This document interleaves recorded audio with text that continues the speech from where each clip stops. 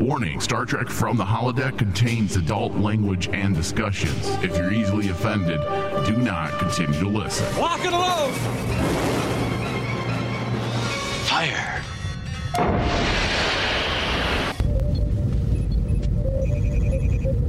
Open sesame! Commander Klingon vessel. We are energizing transporter beam. Now. Warp 1, engage!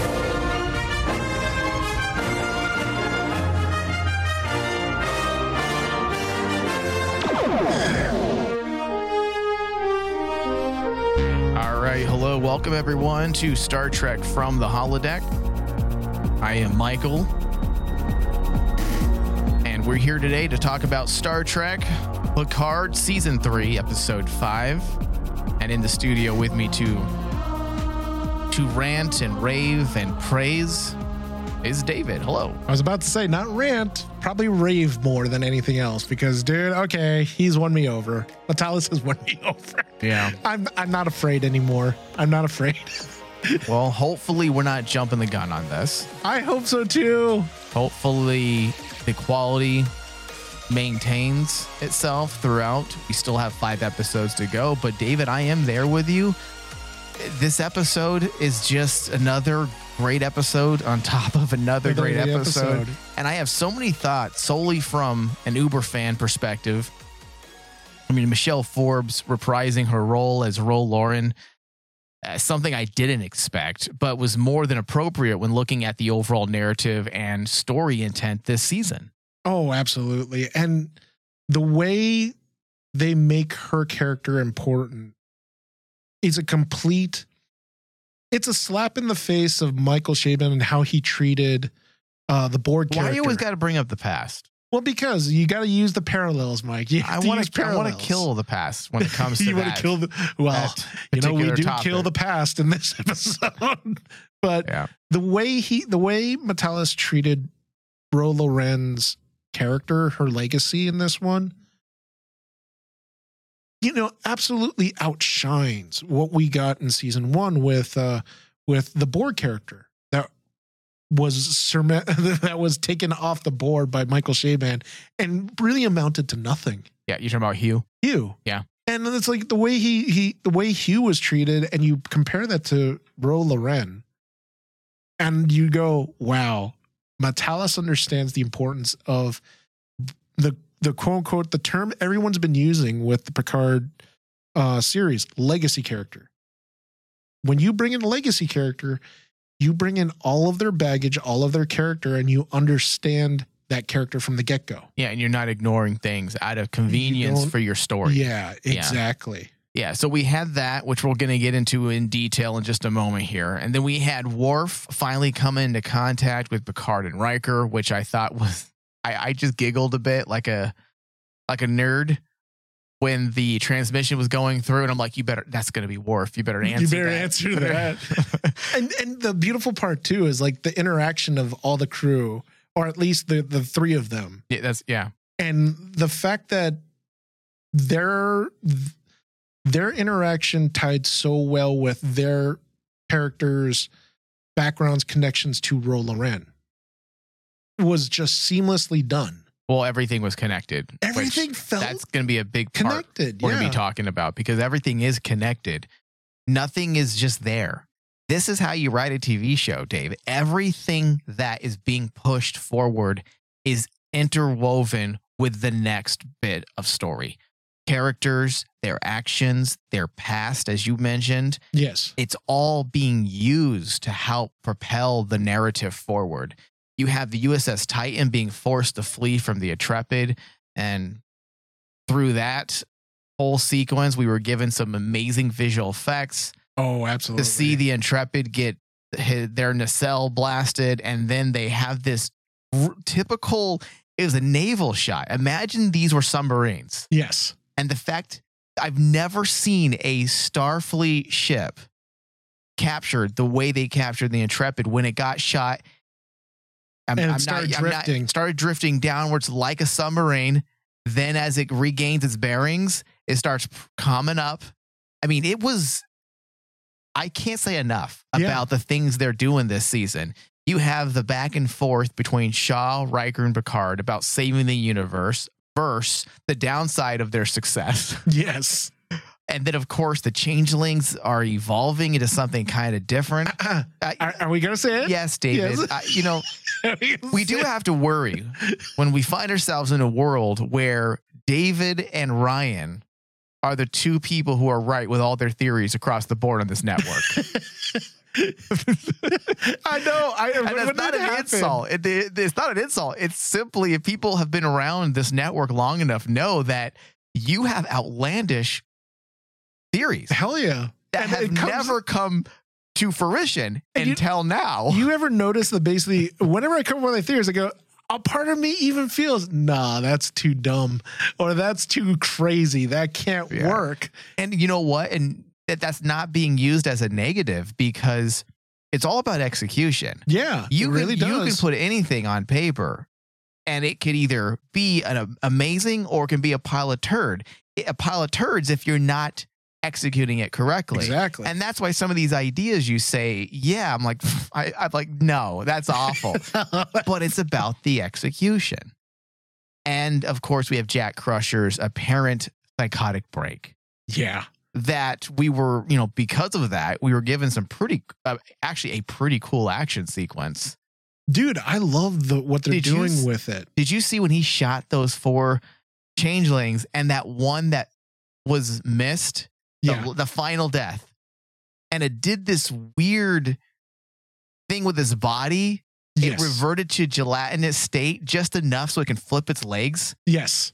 And then crawled up like a monster, like almost like a creature. Yeah. And then the way that basically it's almost the way they do Jack stuff is very Bourne Identity.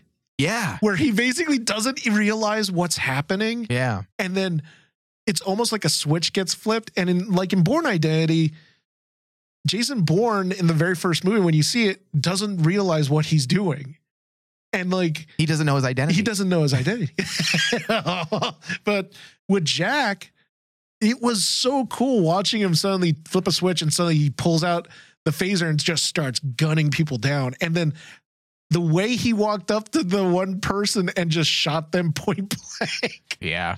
I was like, that was really cool. Well, we're going to probably tackle that topic towards the end of our discussion. And because you seem to be hitting all bullseyes here, you better have some theories, because I want to see what you think this is going to be. Oh, I have a doozy. And you better not have watched ahead. Have you watched ahead? Because we are, as of recording this, we're slightly behind because we went on to spring break. Yeah. No, I didn't. That's why prior to the show, I asked you, we're only covering this episode, right? Because, dude, I wanted to so bad. Yeah. I wanted to as well. But I feel like when we know too much, our immediate discussion is not as good. Yes. Because we already know things. And honestly, because I haven't watched ahead, it gives me more time to think of crazy theories.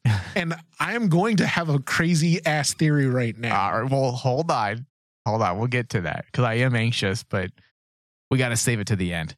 Okay, so this episode is titled Imposters. It is the 5th episode of season 3. The synopsis: caught by Starfleet and facing court-martial, paranoia grows as Picard struggles to uncover whether a prodigal crewman from his past has returned as an ally or an enemy hell-bent on destroying them all. Let's officially start with the Ro Loren stuff. Please, because that had me giddy. This is something I did not expect to say, mostly because Michelle Forbes, as most Star Trek fans know, passed on Deep Space Nine because she didn't really want to have anything else to do with the series. Yeah. Not necessarily, or with the franchise, and not necessarily because she didn't like it. She did like her run on Star Trek, but she had wanted to pursue a feature film career. Yeah, she wanted to really honestly take her career that next step. Yeah, so in turn, or in doing so, she effectively ended her run in Star Trek, because I think most Star Trek fans figured, well, when you betray Captain Picard and join a terrorist organization, chances are your story's over. And that's a good way to kind of just send her off to the sunset, especially when you take into account that we knew we weren't going to get any more of her, because that was the penultimate episode of the entire series. Yeah. Well, the thing that was a shame too was like there wasn't really any aftermath of that whole scenario because of how dramatic that storyline between her and Picard went. And I don't think we ever needed more. Yeah, I agree with you. It really didn't need it, especially with her joining the Maquis.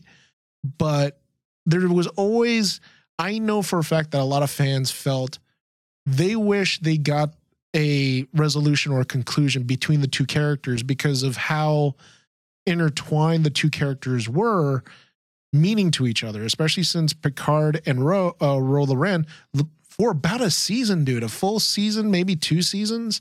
No, longer than that, but it was spaced out over, I think, 9 episodes. 9 episodes. Ro Loren was poised to be the protege of Jean-Luc Picard.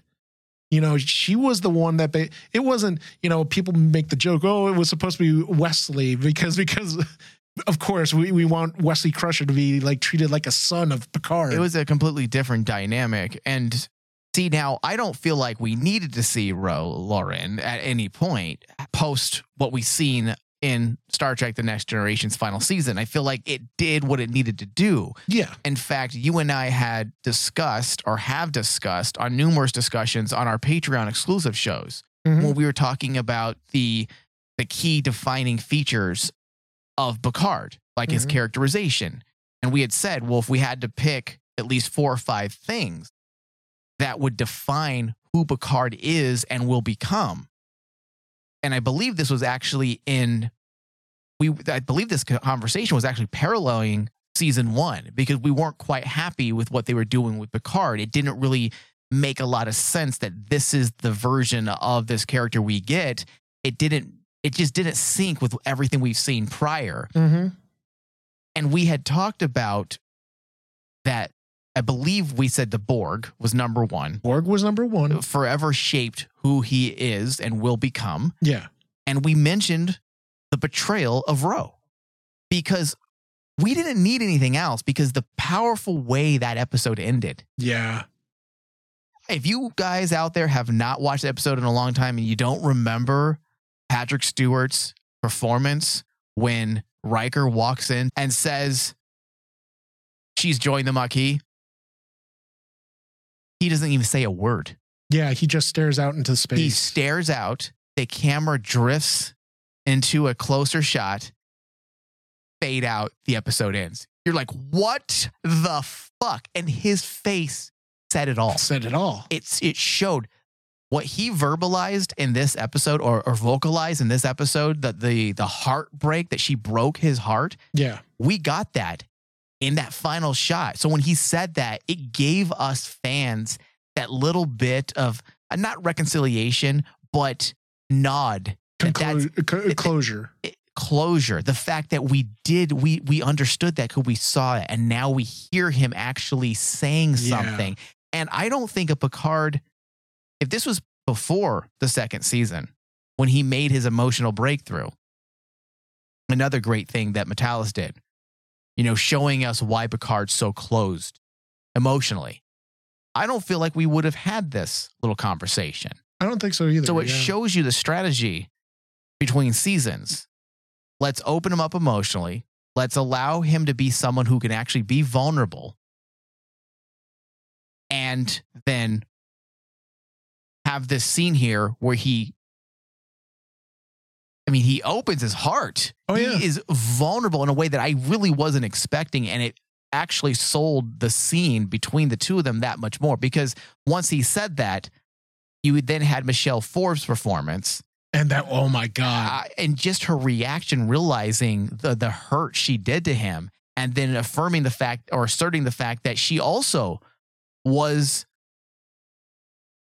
haunted by how their relationship ended. And not the fact that the regret she had was breaking Picard's heart. Yes. But not her decision. Her basically telling Picard that I just wanted you to see me is it harkens back to what me and you were talking about in the Maquis when we did that retrospective and connecting the importance of the Maquis and what that whole concept of the Maquis, what it meant.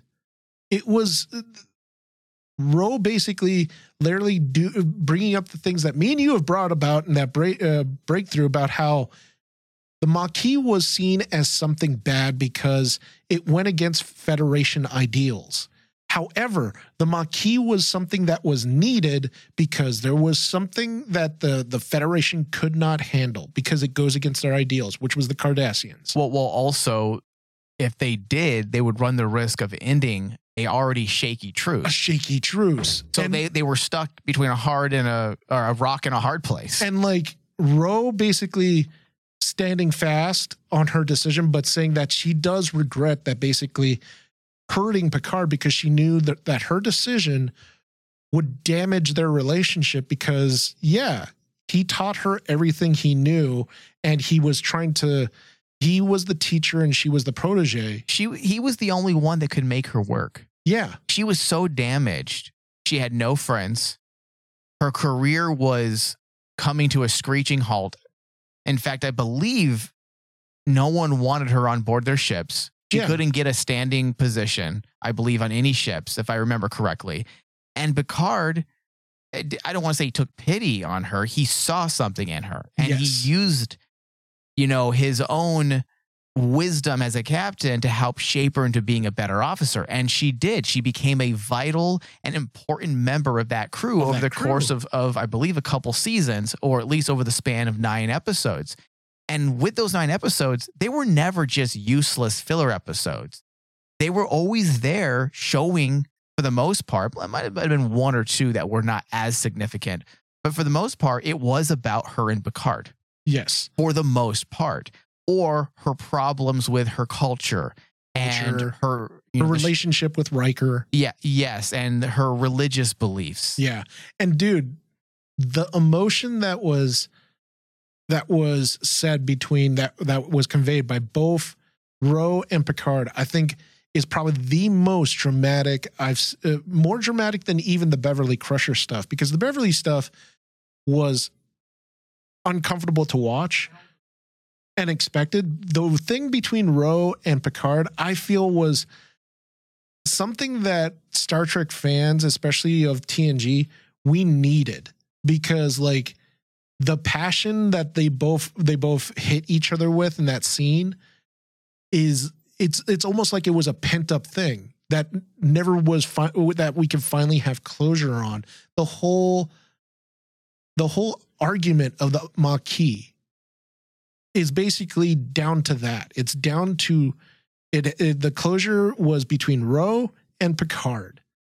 Both sides were right in what they did, but they basically all regret the choices that they made. Yeah, I don't know. Yeah, I don't know if it's the choices that they regret, but they just regret that it went in that direction. The direction. Yeah. Went in that direction, because I'm sorry, when she looks at Picard and she's like in tears and she just says, the one thing I regret is like, I wish you could have seen me for me.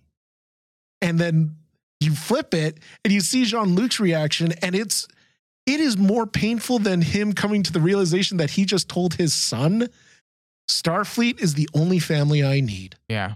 Well, the difference is that certainly that's blood, right? His son, but he doesn't have a history. He doesn't have a history. So it would make sense that this would be, that much more emotional, at least in a scenario like this, because he has a history with this person. And not only does he have a history, but he was betrayed, which obviously he takes personal. He takes it very personal.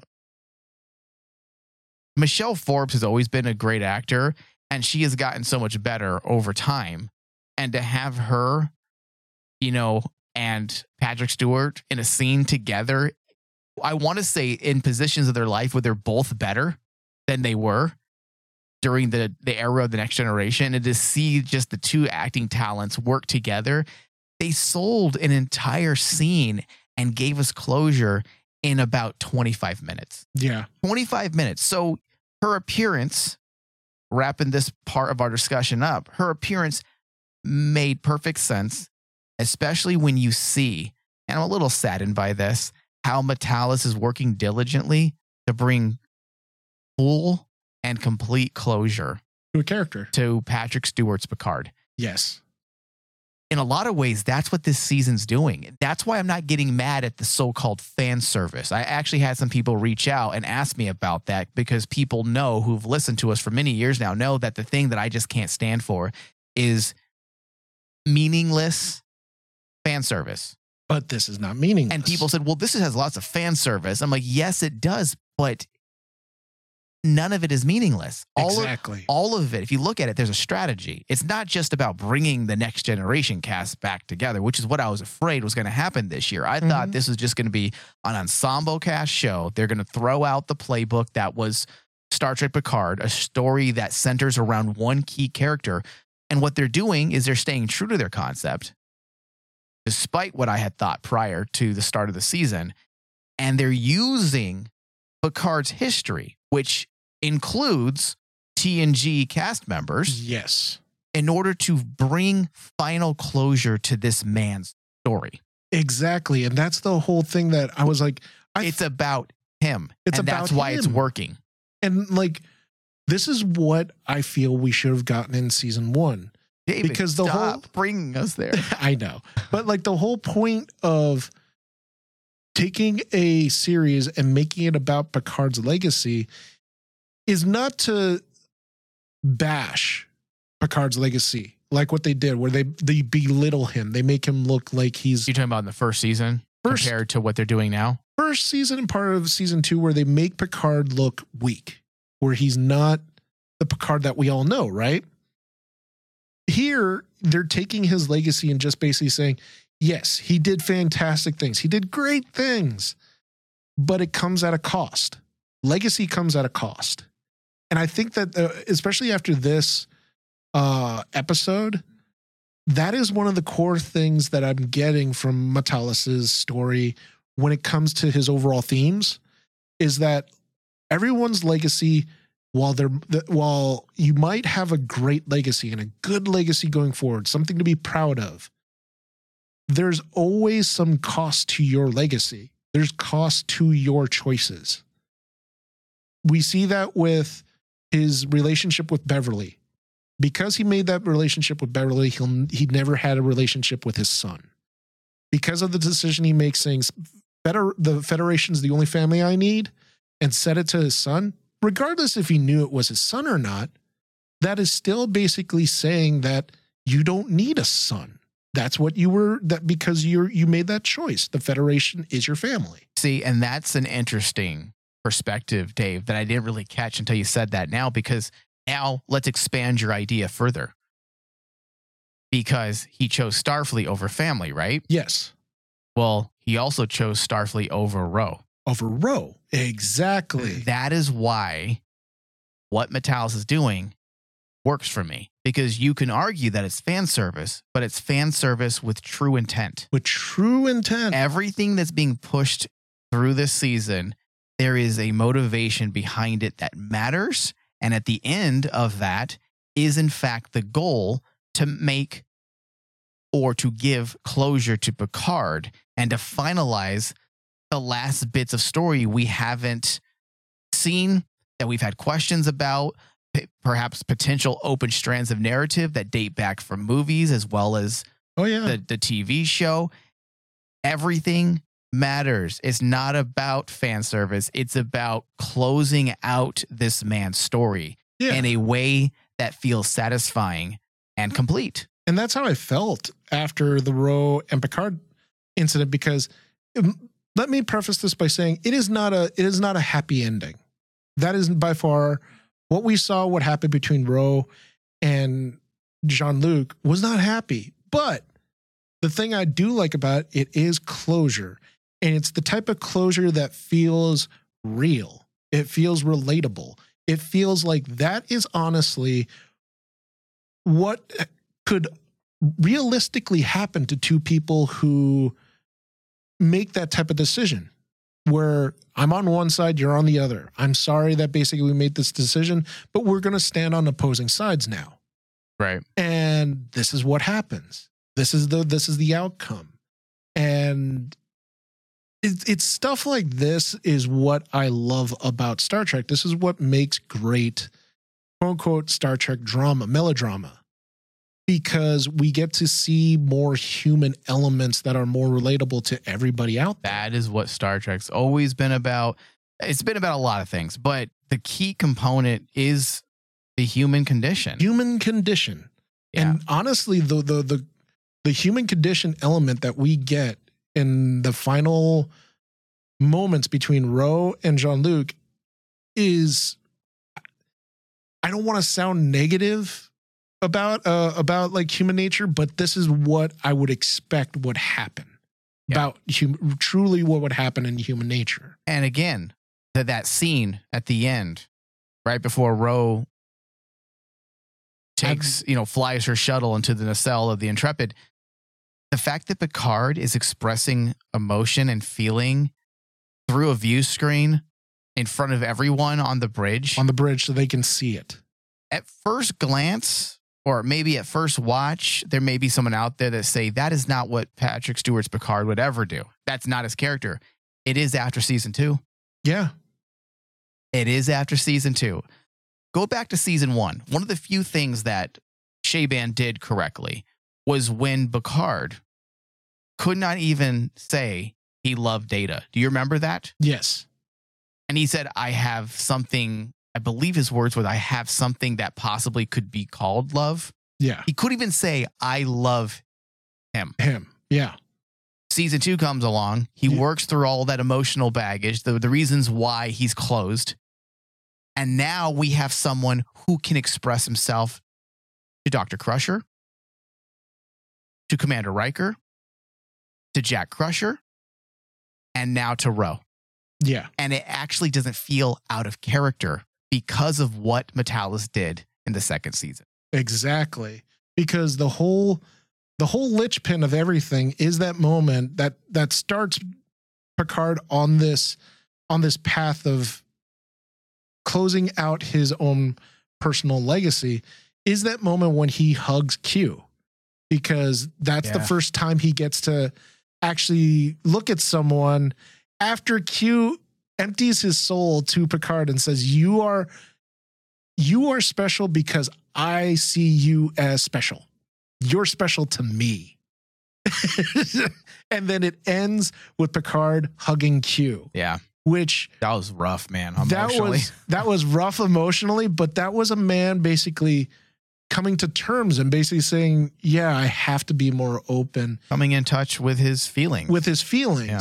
And like here, we finally get to see him taking everything that he's learned and bringing it over. And actually showing some, would you say the term is solace, or like he's almost sorry? He shows remorse. Mm-hmm. He shows remorse with his interactions with Riker, with his interactions with Beverly, with his son. The moment, like in the last episode that won me over, is that look that Picard has when he comes to the realization, wait a minute, I remember this moment, and suddenly now I remember that was my son. I said, Federation is more important, is my only family that I need. And then, ding, it hits him. And you see that little glimmer of remorse. Here in this episode, that just comes just like a steam engine right into your face when that interaction between him and Ro, and he basically starts off by saying, like what you said, you broke my heart. And this was the first time I think I've ever seen Picard or Patrick Stewart really emote Picard in a very emotional way where he's breaking down. I think the only other moment where we had a true breakdown, and it wasn't as shocking because he did it in front of Deanna Troi, who already understood him throughout the Next Generation TV show. That was made clear that she understood a lot of his problems because she's an empath. She's an empath. It was in Generations when he found out his brother and his nephew were had killed, burned to death in the vineyard. Yeah. And he broke down and cried. I want to say that's the only other time, or the only time until now, that we've seen a man who was willing to be emotional in front of someone. Well, because like at that moment, he's so overwhelmed with grief he can't hold it. Yeah. And here it's different because he just lets it go because it's almost like he realizes I have to let this out. That's a good point. There is a difference between those. Like, that's a man struggling with grief, with information he just found out, as opposed to someone who's willingly expressing their own emotional state, what it means to them. Yeah. Because like that whole scene, especially since it was something enclosed between him and Deanna Troi, here he is expressing his pure emotions to another person and expressing it to the person that is the source of that emotion. His grief, he'll never be able to express that to his brother and his nephew, but he can express his grief right at Ro Loren, who is the center of that trauma of his, where it broke him. It broke his heart because of how much he cared about Ro Loren. Yeah. I know. I mean, there's so much we can discuss still with all of that. There's so much, dude. Yeah. I mean, it almost deserves an entire Patreon exclusive show where we just delve into, a third part of Picard's characterization, and we now include elements from season 2 and season 3 of Picard, because I do not believe we've discussed or have done another installment since season 2.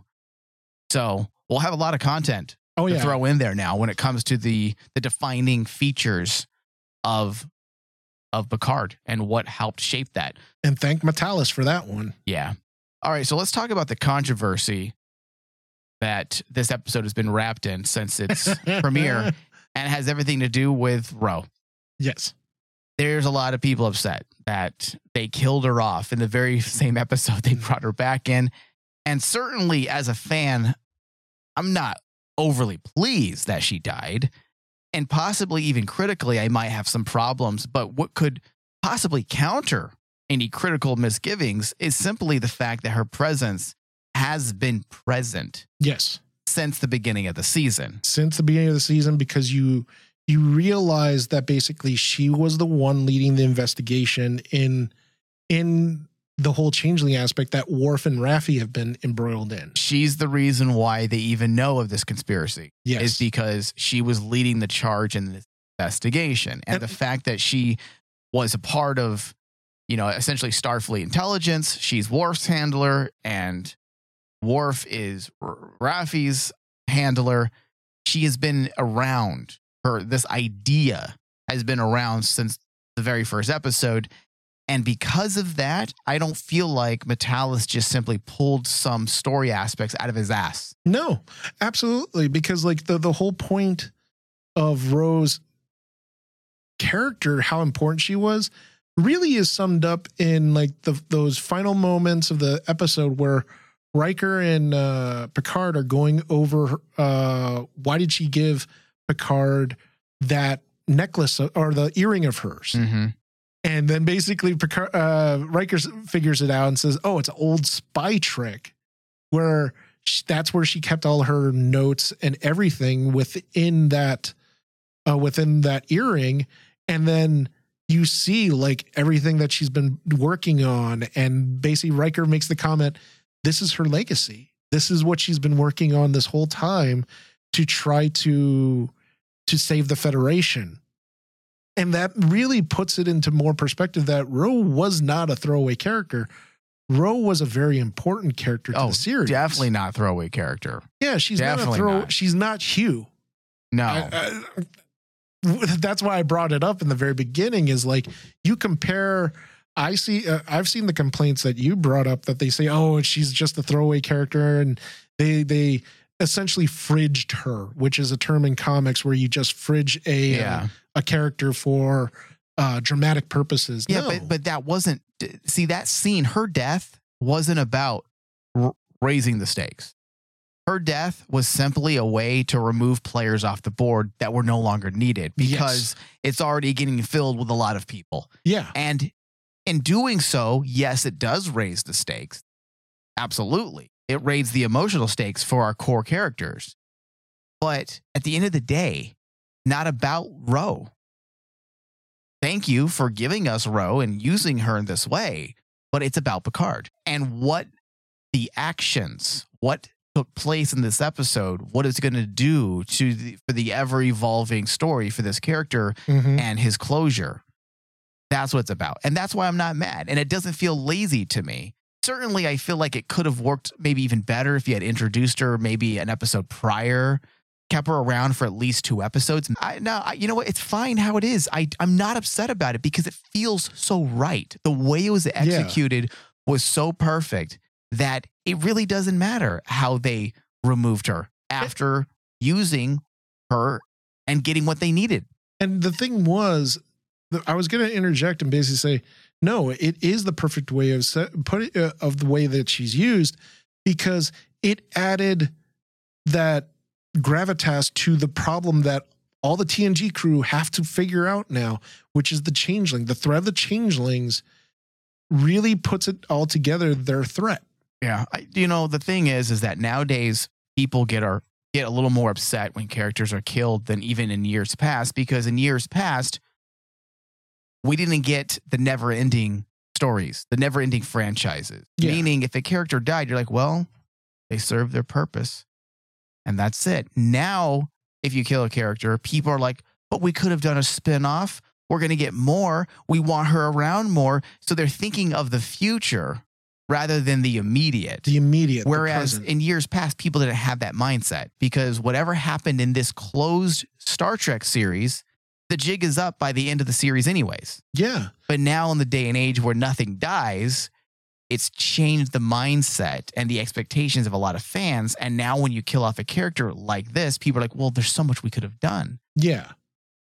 But her story ended 30 plus years ago, technically. Yeah. And now they're using her simply as a way to give closure to our main character. So in the end, I don't really care that they killed her off. I'm glad they brought her back and did what they needed to do. Yeah. And now moving forward, it's over. It's done. And now we can move on. All right. So let's talk about Worf. This was actually kind of the stuff that I was a little giddy about too. Just seeing the interaction between him and Raffi.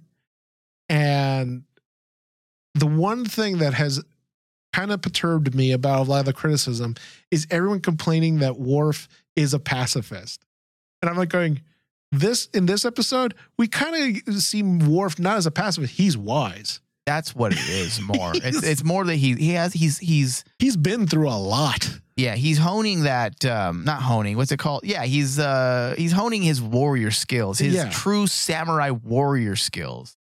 Isn't that what it feels like more? It feels like that is what they're doing with it more than anything, is that they're showing a man who has been through so much war. Yeah, when he brings up about the fact that I have learned to slow down my breathing and my heartbeat to non-existent levels. And I'm like going, yeah, that's a Worfism right there. That is a Worf thing. And that's why it's funny, because I like that they're playing into some of Worf's what's the right words for it? Kind of idioms. Yes, idioms. Really, just like the little funny, over the top things. Like I remember for years, it was Worf always wanting to use torpedoes. Yes, and in fact, that was the joke in Lower Decks. They used it for the Bajoran security guard. That's what they were copying.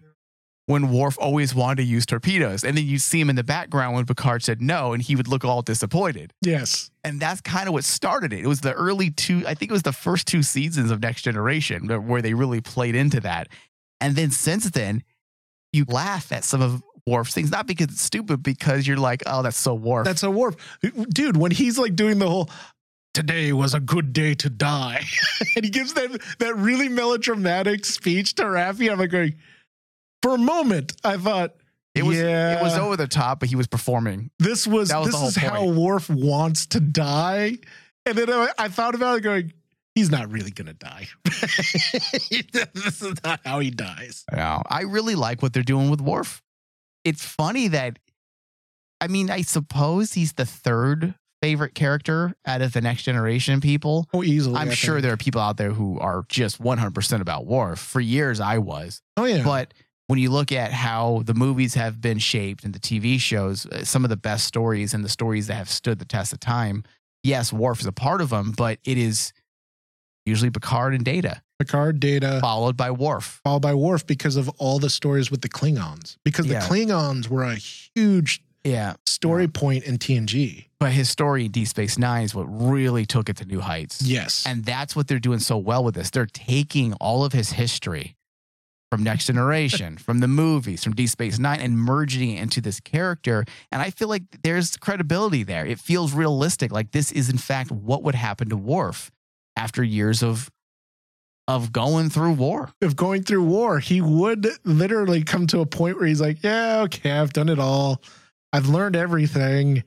I'm at peace. Especially when he was so opposed to how Galron was running things during the Dominion War. Yeah. And the way he was treating his people. It makes sense to me that this is a guy who's not grasping at power, but actually working behind the scenes to correct injustices. I mean, especially since the one scene that I will always remember, especially from Deep Space Nine, is the scene when he kills Gowron and he does the Klingon yell. Yeah. In the very end when he kills him. That's to let the souls go, right? To let the soul go. To Stovacor. And it's like, you go from that to this, and it's like, yeah, that makes sense. It really does. Because like, he's been through so much trauma and war and battle, and he lost Dax. And come on, and I'm sorry, he lost Dax. Yeah. that was pretty sad. Yeah, but like when you get to that, you probably would reach a Zen point state at that point, right? Either that or slit your wrist. All right, so Picard, Riker accompany Shaw. Who's Sean? Sean. It's Shaw. Picard and Riker accompany Shaw, humming a tune while he was looking rather pleased with himself in the turbolift because he was finally getting rid of his heartache. Is this where you finally came to terms that Shaw's your spirit animal? Oh yeah. When he's just whistling, oh, I'm sorry, I feel chipper today. Yeah, I loved that scene because remember I was talking about referential aspects in Star Trek or just in things in general. This was referential, in canon reverential. Also, while kind of giving a wink to the audience, hey guys, I'm going to do a little callback on some things. When he mentioned, when Riker first used the defense that we use as fans, that's why I say Metalis is a fan, because Riker said what we always say. Don't act like they didn't save the universe, please. Yes. And sure enough, Riker uses that. He says, we've saved the universe, more than 3 or 4 times. Oh, yeah. He's you might want to remember that you crashed the saucer section of the USS Enterprise into a planet. And then when someone, and then he tilts his head at Picard, violated the Prime Directive so they could snog a villager on Baku, or when they nearly wiped out all of humanity with a time paradox. I mean, oh, wait, how did he finish that? The chicken and it's a real chicken and the egg thing happening. It's a chicken and the egg thing happening. Yeah, like what came first? You saving the universe or you destroying the universe? And I was like going, I think Shaw has become everyone's fan favorite now because of this. Because Shaw is the one who's the ultimate realist. I hate to say that because, we always use the action. Well, look. The Enterprise crew is awesome because they're the ones who saved the day. They're the ones who saved the world. And Shaw is the one that basically is like, the reason they have to save the day usually is because they screwed something up. Yeah, that's good stuff. Man, this episode, it was firing on all cylinders. It really was. And of course, we have the changeling stuff now. And, and David, you were right yet again this season. Thank you, Dr. Crusher. The changelings are evolving into something kind of different. Now, I didn't completely poo-poo on that idea, Dave. I said, no, they're not gonna evolve. Like and I even used the analogy of if you take Klingons to another planet, they're not gonna suddenly grow 5 arms. So yeah, it's all about the execution because the way they explained it and described it actually fits with what we know of changeling canon. Yes. Now, this also might go retrospectively, I might have to go back and change my thoughts on the communication aspect.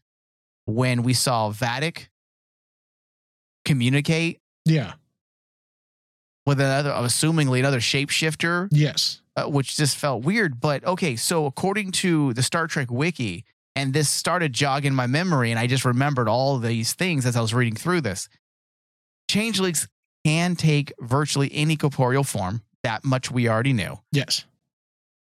They also had the ability to closely mimic humanoid personalities. Okay, that much we knew.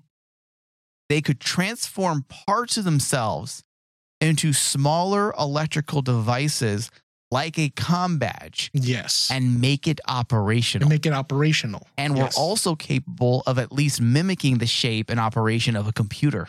Yes. So changelings could also mimic the form of fire and clouds, which that I did remember because I even suggested that they were the actual biological entities That were in the that, nebula. In the nebula. So Dave, after going through what the Star Trek wiki reminded us of, I can easily say, okay, you know what?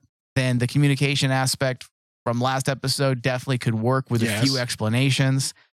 And the evolving aspect also makes sense as well, because we've seen them evolve in Deep Space Nine. I didn't think they could evolve to that point, but now it makes sense also because if you think about how Odo was unable to completely copy the form of a perfect humanoid or a human because he always had that bridge. Whereas the other changelings, I believe they said at one point they also struggled taking on that form. But then as the show progressed, they got better. They got better at mimicking humans. So they have adaptability and, of course, the attribute of evolving. Yes, especially when you throw in the adage that they get stronger with more people, with more of them bringing information back. That was the point of Odo. The reason why Odo was able to do a lot of the things later on was because he connected with the Great Link and he learned how to do things. But on the flip side, they also learned things that Odo brought in. And that's what made them stronger. So almost like, I don't want to say it's assimilation, but it's almost like that. It's a shared consciousness. It's a shared consciousness. And if they merge with someone who's experienced certain things, they take on those experiences. So the evolution process does make sense, but does this mean just one version of the Great Link, this rebel faction, is evolving, or is the original Great Link also evolving? And the reason why I bring this up is because at some point we're going to have to address this question. And in order to get that question answered, it seems like the most appropriate character would be Odo. Yeah. Now, we know the actor that plays Odo died a couple years back of cancer. Rene Auberjonois, I believe is how you say his name. He died, unfortunately. However, in this day and age, CGI could easily work, especially when you're dealing with a character like a shapeshifter. You can create excuses. There's things you can do. Normally, I'd say no, leave it alone. But as we can see, Metalis seems to be able to take ideas that seem kind of silly and make them work. But my point, I'm digressing here. My point is, do you agree? Let's pretend Rene Auberjonois is alive. Okay. Odo if he was alive, Odo has to be a part of the show. Absolutely. 100%. Okay, so now he's dead. Do they still find a way to make him a relevant component of the series? I thought about it because you mentioned this off the air when we were discussing notes and stuff, and it gave me time to think. And I think that, yes, Odo, there's still hope that basically you could still bring in Odo, but he's not going to look like the Odo that we remember. And here's why I think that the way that they can play it off like this. Odo joins the Great Link. So in essence, Odo achieves his perfect form, meaning he's able to assume any identity, any look he desires. He looks like Kira. Oh, dude, what would you do if like she shows up and it's actually Odo? Oh, and then everyone's like going, wait, you're not Kira. Odo's like, I like this form. Yeah. And it would make sense. I would like, oh yeah, Odo, yeah, you do you, man. David, please don't say that, because that means it's going to come true, and that's awful. But in all honesty, you could bring the character of Odo back, and like he assumes a different form. Yeah, there's a number of ways they could do it. I'm a little hesitant about him taking on another form, but I also feel it would feel remiss from not. They're dealing with the changelings. Yes, and here's the thing: Odo has to be a part of it. You essentially, by the end of this episode, you have basically made the threat that everyone cannot be trusted in the Federation because the changelings have infiltrated Federation rank. So Odo could be doing something in the background, but he's in disguise because he has to keep himself hidden. He doesn't want to interact with the other changelings because especially when you take into context of what Worf has told Raffi, I think it was either last episode or the episode before, where he says there was a break of changeling ranks. A couple episodes ago, yeah. And this faction broke off from the Great Link. So in essence, so there must be a war or a battle at least going on between the changelings. A civil war. So Odo, of course, would probably be front and center there on the side we'd be hoping is good. Well, 2 episodes from now, the episode's titled The Dominion. Oh, God, dude. Do you think that's going to be the time that we get to see Odo? Because that would be perfect. That would be absolutely perfect. I hope. Now, it would feel really strange if we don't use Odo. I want to toss out my crazy theory now. Wait, what? We're not even there yet. Wait, you have a crazy theory for this? Yes. Oh my God. All right, let's hear because your I idea. think it ties to Jack. And then we're going to run some bets on the side and see if you're going to be right. I'm going to put my money on you. All right. Hear me out because keep it brief though. We're running out of time. Yeah, we have 5 episodes to go. I don't think Jack is full changeling. Hold on. You never said he was a changeling. No, but there's a lot of talk that obviously he's connected to the changeling somehow because he's having those stupid visions. He has some connection, some connection. Yeah. They're saying that he must rejoin us. Come find me and stuff like that, right? I don't think he's full changeling. I think he's partial. I think because there's going to be a moment when we find out that as a child, he had an accident and Beverly had to do something to save her son. That basically, I'm going to say she put some changeling organics inside of Jack to save him.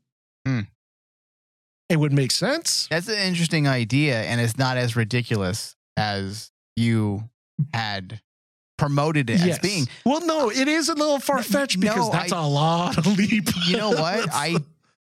I don't. Are you going to join me? I would actually be okay with that. That would make a lot of sense. If she also, it would shed more light on her decision because we still don't know why she ran away. Exactly. She didn't need to run away from everyone and Starfleet in order to keep Jack Crusher a secret. Yeah. And also she did make the comment this past episode, your visions are coming back since you've had them as a child. Yeah. So she knows that what Jack's been going through, and she knows that it's been going on since his childhood. I think Beverly knows more than what she's alluding, but she's keeping. And from her son. Perhaps this is the reason why the shapeshifters have evolved, because they have some direct connection to a hybrid. And think about this too. Now this takes it even further. If you want to think about the changeling genetics, the importance of Jack as bringing him back to the Great Link or whatever Great Link this rogue faction is creating, his genetic code is tied to Jean-Luc Picard. How much potential and knowledge can they sap out of his genetic code? And I know it sounds far-fetched, but think about Nemesis when Shinzon, the power of the fact that they cloned Jean-Luc and made a darker version of himself. And that's what Shinzon was. Shinzon was the darker version of Picard. Think what the changelings can do. They can make a perfect Shinzon. Yeah. And Shinzon arguably was the most dangerous villain that the TNG crew has ever faced. Yeah. So we'll know soon enough. We only have 5 more episodes to go. So we're getting to the end of our final season of Picard. We're halfway through. Jack Crusher is having a psychotic break. That's where we'll end our discussion for today. I'm going to give this episode a 95%. Dave, how about yourself? I really love this episode, dude. I'm actually going, for the first time, I'm going higher than you since we started this series. I'm going a 97. Okay. Yeah. With this episode. I thought this episode was fantastic. Yeah, it was good. All right. This brings us to the end of our show. David, thank you. Thank you. Live long and prosper. I couldn't help but notice your pain. My pain? It runs deep. Share it with me. End simulation.